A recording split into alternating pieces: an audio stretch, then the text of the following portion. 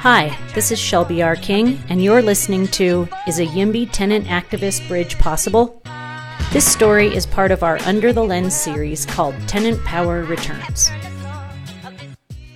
YIMBY Town 2022 was arguably the most tenant rights-focused pro-housing conference of all the YIMBY towns held so far.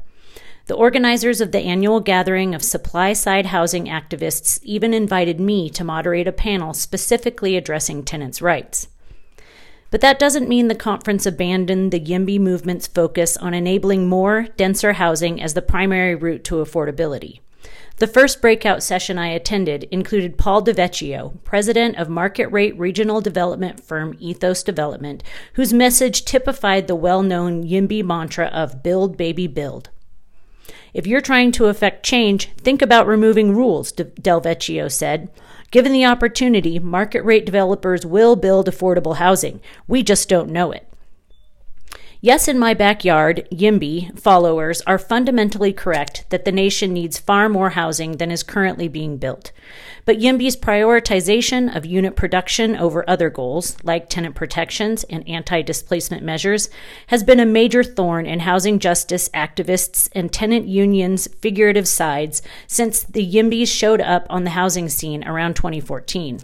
Today, many YIMBYs argue that their platform and message have evolved, and they too support tenant protections. But a lot of tenants' rights advocates aren't having it.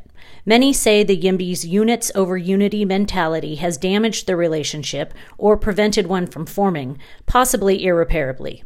But there are also leaders on both sides seeking opportunities to move from being at loggerheads to working in cautious liaison with one another. Policies, protections, and white supremacy. Rashida Phillips, an attorney, author, and activist who works as director of housing at PolicyLink, says one YIMBY practice the housing justice world takes issue with is that they ignore history and whitewash the fact that, among other factors, the current housing crisis stems from decades of policy failures that have affected different groups differently. We cannot meaningfully address the housing crisis without acknowledging that history, Phillips says. That often means recognizing that not all communities are starting from the same point and that communities of color have been displaced from and locked out of affordable housing. She says focusing the fight only on building new housing fails renters. It currently takes at least 18 months and often several years for new housing to come online. It takes between 4 and 7 years to build new affordable housing, according to the local initiative support coalition. Renters, and especially renters of color, need help on far shorter timelines because displacement is happening now, not years down the road. Focusing on establishing tenant protections like the right to counsel, sealing eviction records, and source of income protections not only increase housing stability and access to existing housing, they also improve racial equity, says Phillips. These things are all needed to counteract the decades of structural racism that create the interlinked systems that we see deny people of color the ability to access housing, Phillips says.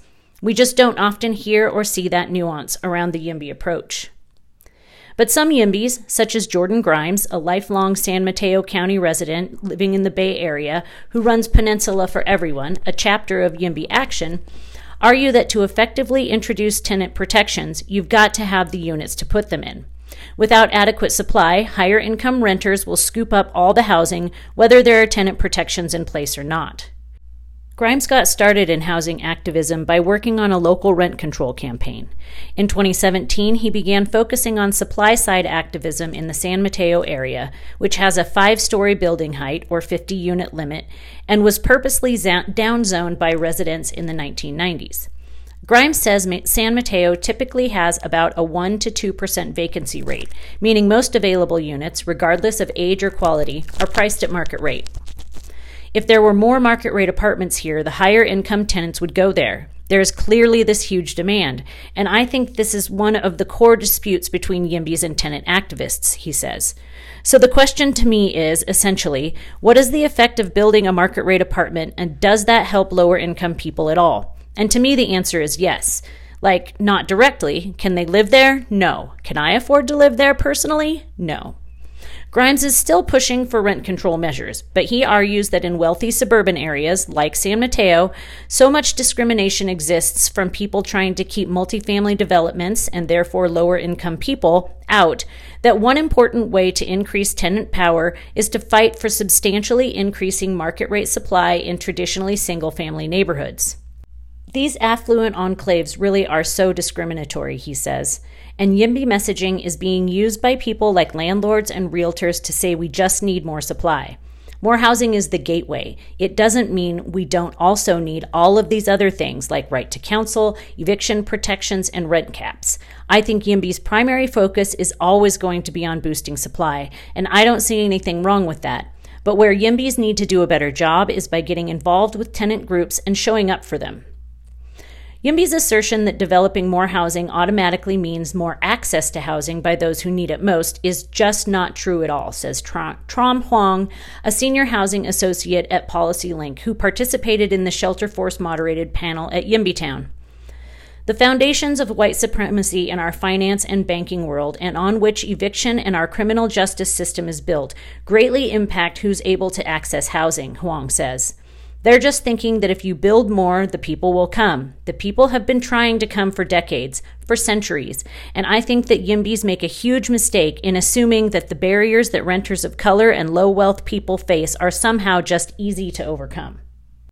In central city neighborhoods ripe for investment and development, upzoning to allow for multifamily development can actually drive up land prices, Huang says, making it harder than it already is to build affordable units. Money breeds mistrust. YIMBYs burst onto the Bay Area housing scene almost a decade ago. In the years since, their broad More Housing platform has pulled in strong political backing and money from tech bigwigs, libertarians, neoliberals, and yes, some real estate developers. A 2018 investigation by In These Times found that about 45% of the early YIMBY funding came from the real estate industry, including developers, architects, attorneys, and lenders that finance development. Many tenant organizers, including Julian Francis Park, an organizer with Bay Area tenant and neighborhood councils, say this disqualifies them from being tenant advocates, no matter how much they claim their platform has expanded. Let's say there was a tenants group, and let's say they were receiving money from developers or landlords or real estate organizations, Park says. I can tell you right away, no one else in that tenants movement is going to trust that organization. People are going to ask, why is it that these tenants are taking money from our opposition? Brian Hanlon, CEO of one of the larger YIMBY groups, California YIMBY, says his organization gets less than 1% of its total donations from real estate developers, though he declined to disclose an exact amount or specify which developers donated. He says it shouldn't matter. Hanlon says he and most YIMBYs strongly support tenants' rights, citing tenant protections written into legislation that California's largest YIMBY coalitions have supported or co-sponsored, specifically 2020's Senate Bill 50, which would have overridden local zoning laws and allowed high-density housing development near transit lines and other high-demand amenities, and the California Social Housing Act. He says YIMBY's actual, tangible support of tenant protections should outweigh where the money comes from, and says the follow the money argument is a way to delegitimize our activism. It's worth noting that neither of those bills were supported by tenant advocates. They believed the anti-displacement protections weren't strong enough and the legislation didn't contain key provisions. For example, AB 2053, the social housing bill, lacked state subsidization for startup money and didn't protect the lowest income tenants, says Shanti Singh, Communications and Legislative Director for Tenants Together, a statewide coalition of tenants' rights groups in California. Fundamentally, people just want to know they're going to be able to live there, Singh says. And if you're representing people, and Tenants Together does represent people, they're literally being screwed in the private market, so we have to fight for them as a matter of priority. What's wrong? What's right?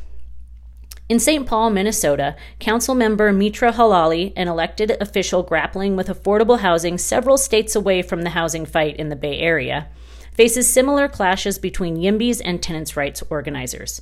Halali, who has a community organizing background, remembers the 2021 planning phase of the proposed Lexington Lexington Station development in Frogtown, a historically disinvested St. Paul neighborhood with high poverty rates and majority residents of color. YIMBYs came out to support the development as proposed until the community, aka overwhelmingly BIPOC activists, pushed for it to include more affordable units. During negotiations, the tenant protection and BIPOC community development folks were squaring off with a lot of white YIMBYs who don't really live in that area, recalls Halali. Some of them did, but a lot of them did not, and they had never had conversations with the people they were now arguing with. The developer agreed to add a bunch of 60% area median income studios, and the activists were still very angry about that because it just felt like there was no vision to mobilize additional resources to try to make the project work for the community that lives there, Halali says. YIMBYs forgot to listen to the locals in the room, and their presence during negotiations distracted from the demands that local activists were making on behalf of the people already living in the neighborhood. Rather than siding with the people asking for the developer to create new affordable units, YIMBYs argued in favor of market-rate apartments, watering down the locals' demands in the process. That specific complaint is heard regularly from tenants' rights activists. YIMBYs show up to support developments and push their agenda on a neighborhood without asking what existing residents want. This tactic creates a mistrust that can either be repairable or very difficult to repair, Halali says. YIMBYs in the Bay Area say they have recognized the problem with this and for that reason moved beyond supporting individual projects in existing urban areas and are focused instead on changing exclusionary zoning policies in suburban areas. In community organizing, everything starts with the relationships, Halali says. And in a lot of organizing spaces I've been in, you come to the organizing meeting and you explain who you are and what your stake is in the problem. You identify your self-interests, you try to share and build trust and an authentic relationship, and I think that's what people are listening for. East Bay Housing Organizations has been fighting for affordable housing opportunities for low-income renters since its founding in 1984. Executive Director Gloria Bruce points to the 3 Ps of affordable housing: production, preservation, and protection, to describe what a balanced housing approach should look like. Every organization or advocate is going to probably emphasize one of those Ps over the other because housing is a huge, huge field. So expecting everybody to be able to focus on everything and be effective is not realistic, she says. Bruce doesn't feel YIMBYs need to lead the charge for tenant protections. They are focused on production, but they should be following respectfully. YIMBYs should be talking to tenants' rights folks, she says, and asking what they can do to advocate for abundant housing without getting in the way of what housing justice advocates are working toward. If they want the trust to be there, they've got to show up for stuff that's not just their thing, Bruce says. You've got to actually show up and show up in an authentic and informed way. It's the informed piece that's very often missing with YIMBYs because being a generally more youthful movement that has had great success in the media and with social media, there's a lot of hot takes and a lot of listen to how smart I am. The ones getting it right. The YIMBY movement isn't a monolith, and some chapters and individuals are more culturally aware than others. Bruce mentioned East Bay for Everyone as an abundant housing advocacy group that also consistently shows up for tenants' rights in a tangible, active way. Abundant housing or pro-housing are terms being used by some who want to move beyond the term YIMBY. The group was founded in 2015 and hosted YIMBY Town 2017 in Oakland, California. Bruce was just one of several sources for this story who mentioned East Bay for Everyone's positive work on the tenant advocacy sphere. They're knocking on doors, campaigning, tenant organizing, working with people to support rent stabilization laws in the East Bay, says Paul Williams, founder and executive director of the Center for Public Enterprise, a nonprofit that supports social housing as well as the 3 Ps. Greg McGoffnia, one of East Bay for Everyone's co-founders and a former co-executive, grew up in Berkeley and says he got involved in the YIMBY movement because he saw the area getting more expensive and felt there was just no place for us. He and the other co-founders watched the YIMBY movement coalesce in San Francisco and set out intentionally to form a different type of group. It was super white tech bro, and we didn't want to do that. We wrote into our bylaws that we have a board and we have co-executives, and our leadership could never be more than 50% white man. There always has to be representation, McGoffnia says. And if you look at all of our co-executives, I was the first ever co-executive, a brown gay man, and served with Victoria Fierce, who's trans. After that was Ernest Brown, who's African American, then Daryl Owens, who's also African American. Representation matters, Magathnia says. East Bay for Everyone's platform was intentionally different from the other YIMBY groups in the Bay Area, but despite this intentionality, Magathnia says they've still felt pushback from some tenant organizers. His experience in the abundant housing movement has led him to believe that the problem that a lot of progressives are having with the YIMBY movement is we don't fit their narrative. They can't easily say, "You are my enemy" or "You are my friend," because we don't fit. They act as if we're either super pro-developer or super pro-tenant. There's this binary that exists that I think a lot of progressives can't get out of their head, he says. One thing I talk about with people is that not building is not an answer, because not building is what got us here. So we have to build, and we have to be conscious of how we build. Another abundant housing group, Portland Neighbors Welcome, PNW, based in Portland, Oregon, has pointedly shown up to support and connect with local existing tenants' rights groups. At YIMBYtown 2022, PNW board member Tricia Patterson participated in a panel called Showing Up for All Our Neighbors, YIMBY and Houselessness. One of the panel's main topics was how PNW leverages its capacity and its expertise to help folks on the ground who maybe don't have the same capacities and expertise as we have. The panel moderator asked Patterson how to marry the push to build more housing with the need to show up for people how they are, where they are, specifically for unhoused and or insecurely housed people. It's a practice. It's looking at what the skills we currently have are and looking at the privileges we currently have. Portland Neighbors Welcome, when we started, it was predominantly white, predominantly male, very educated, wealthy group, as many YIMBY spaces are, Patterson responded. For me, in my whiteness, it can be really uncomfortable to think, am I taking up too much space? Am I speaking for other people? And so meeting people where they are is kind of like thinking, what do I have to offer? And how can I utilize what I have to offer for liberation? Policy Links Huang says YIMBY groups and individuals who fail to ask those questions are ignoring their privilege, which is part of their problem. Simply being able to operate so easily within the current policy framework, i.e. gaining political traction so quickly, getting legislation in front of powerful politicians, securing financial support from such a wide range of donors, etc., is a testament to their privilege. YIMBYs need to question the structures that they're operating in, Huang says. Why is it so easy for you to enter a space? Why are your ideas accepted so readily? Playing politics to win. YIMBYs have been racking up large-scale policy victories in recent years. California YIMBY sponsored AB 2097, which eliminated parking requirements for homes and commercial buildings near transit centers, making dense transit-accessible housing easier and cheaper to build. Open New York, a New York City-based pro-housing group, successfully pushed to upzone the city's wealthy Soho neighborhood to allow for affordable housing and has taken its lobbying efforts statewide. One way these groups have gained political ground and formulated policy change is to appeal to the broadest coalition possible, from libertarians to socialists, says Daryl Owens, a self-identified left YIMBY, a member of East Bay for Everyone, and a policy assistant at California YIMBY.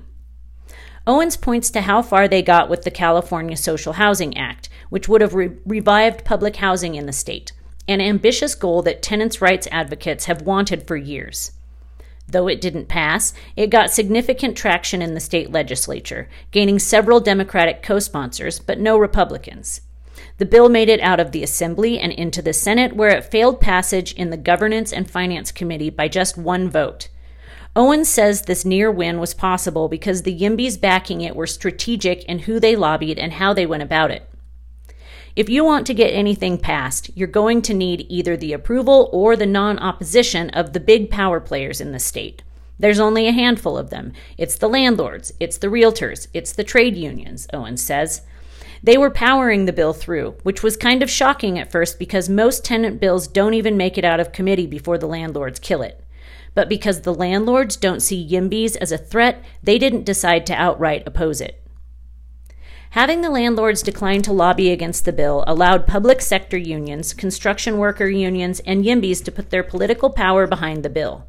Tenant organizers did not endorse the bill, although they didn't officially oppose it either. Singh says she and other tenants' rights organizers were involved in some negotiations that went in a positive direction. In the end, late-game opposition from groups like the California Association of Realtors and the California League of Cities killed the bill, though there's talk it will be back in a new form in the next session.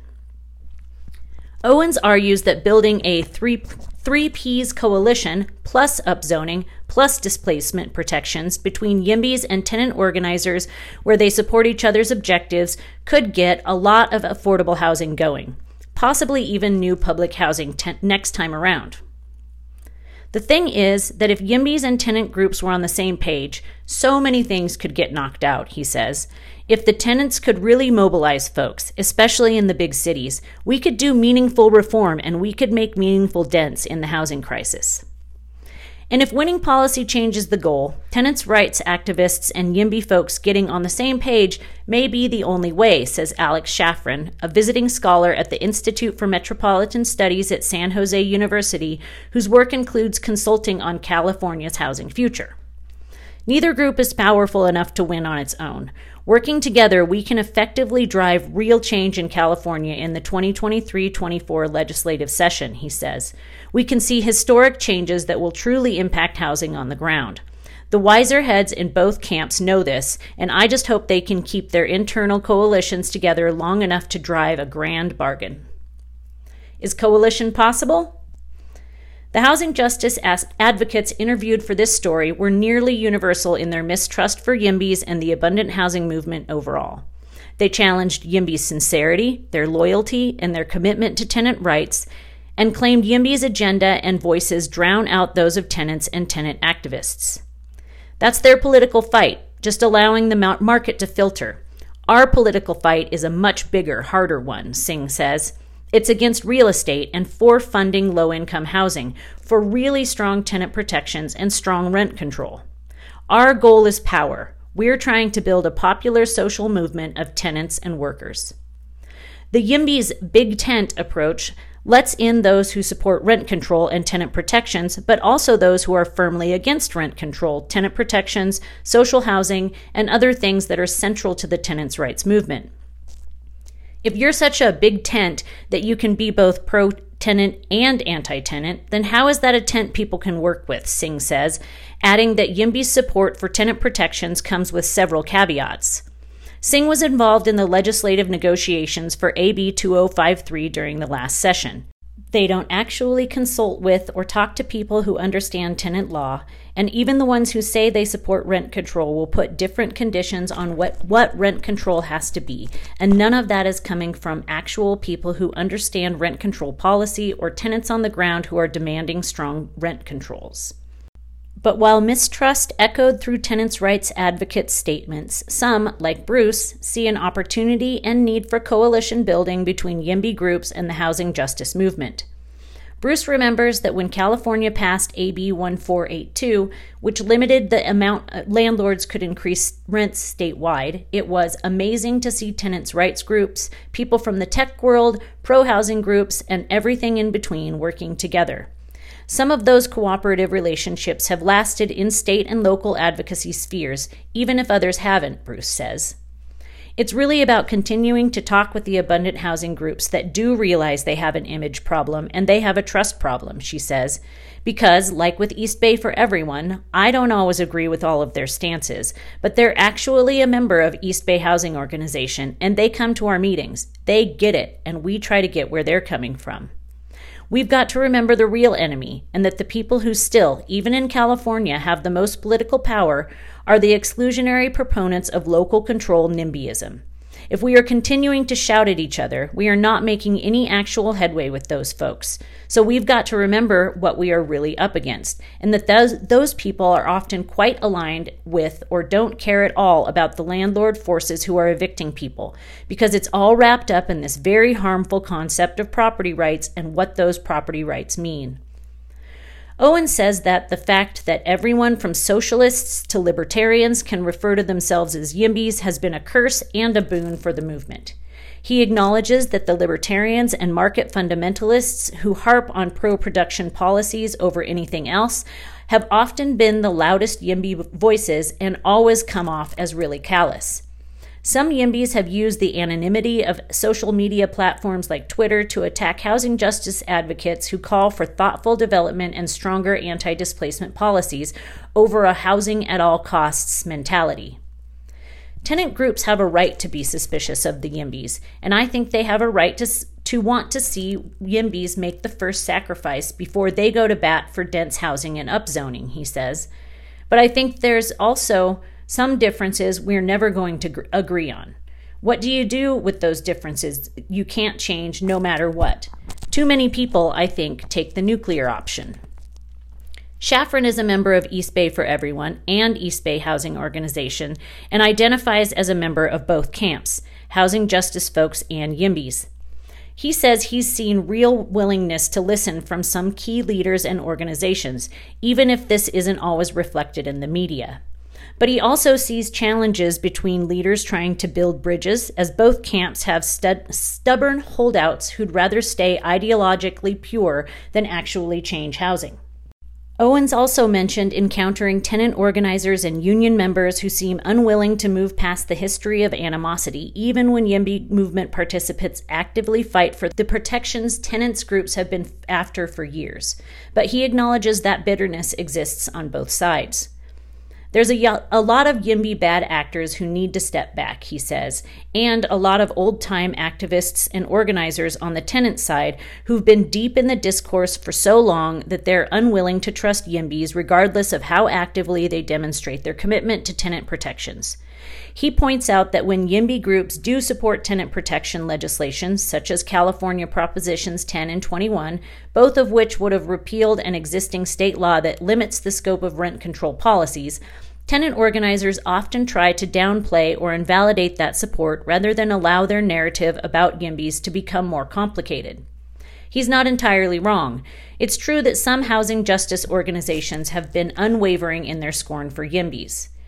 In cases where bad blood makes cooperation impossible, Owens argues that people on both sides who have that personal history should step aside and make room for those who will collaborate. It's incumbent on a lot of us who actually want collaboration to happen to call out the bad actors on both sides, Owens says, because what ends up happening is if we don't call out a bad actor, even on our own side, then there's no incentive for the other side to call out bad actors on theirs. For more stories like this, visit shelterforce.org.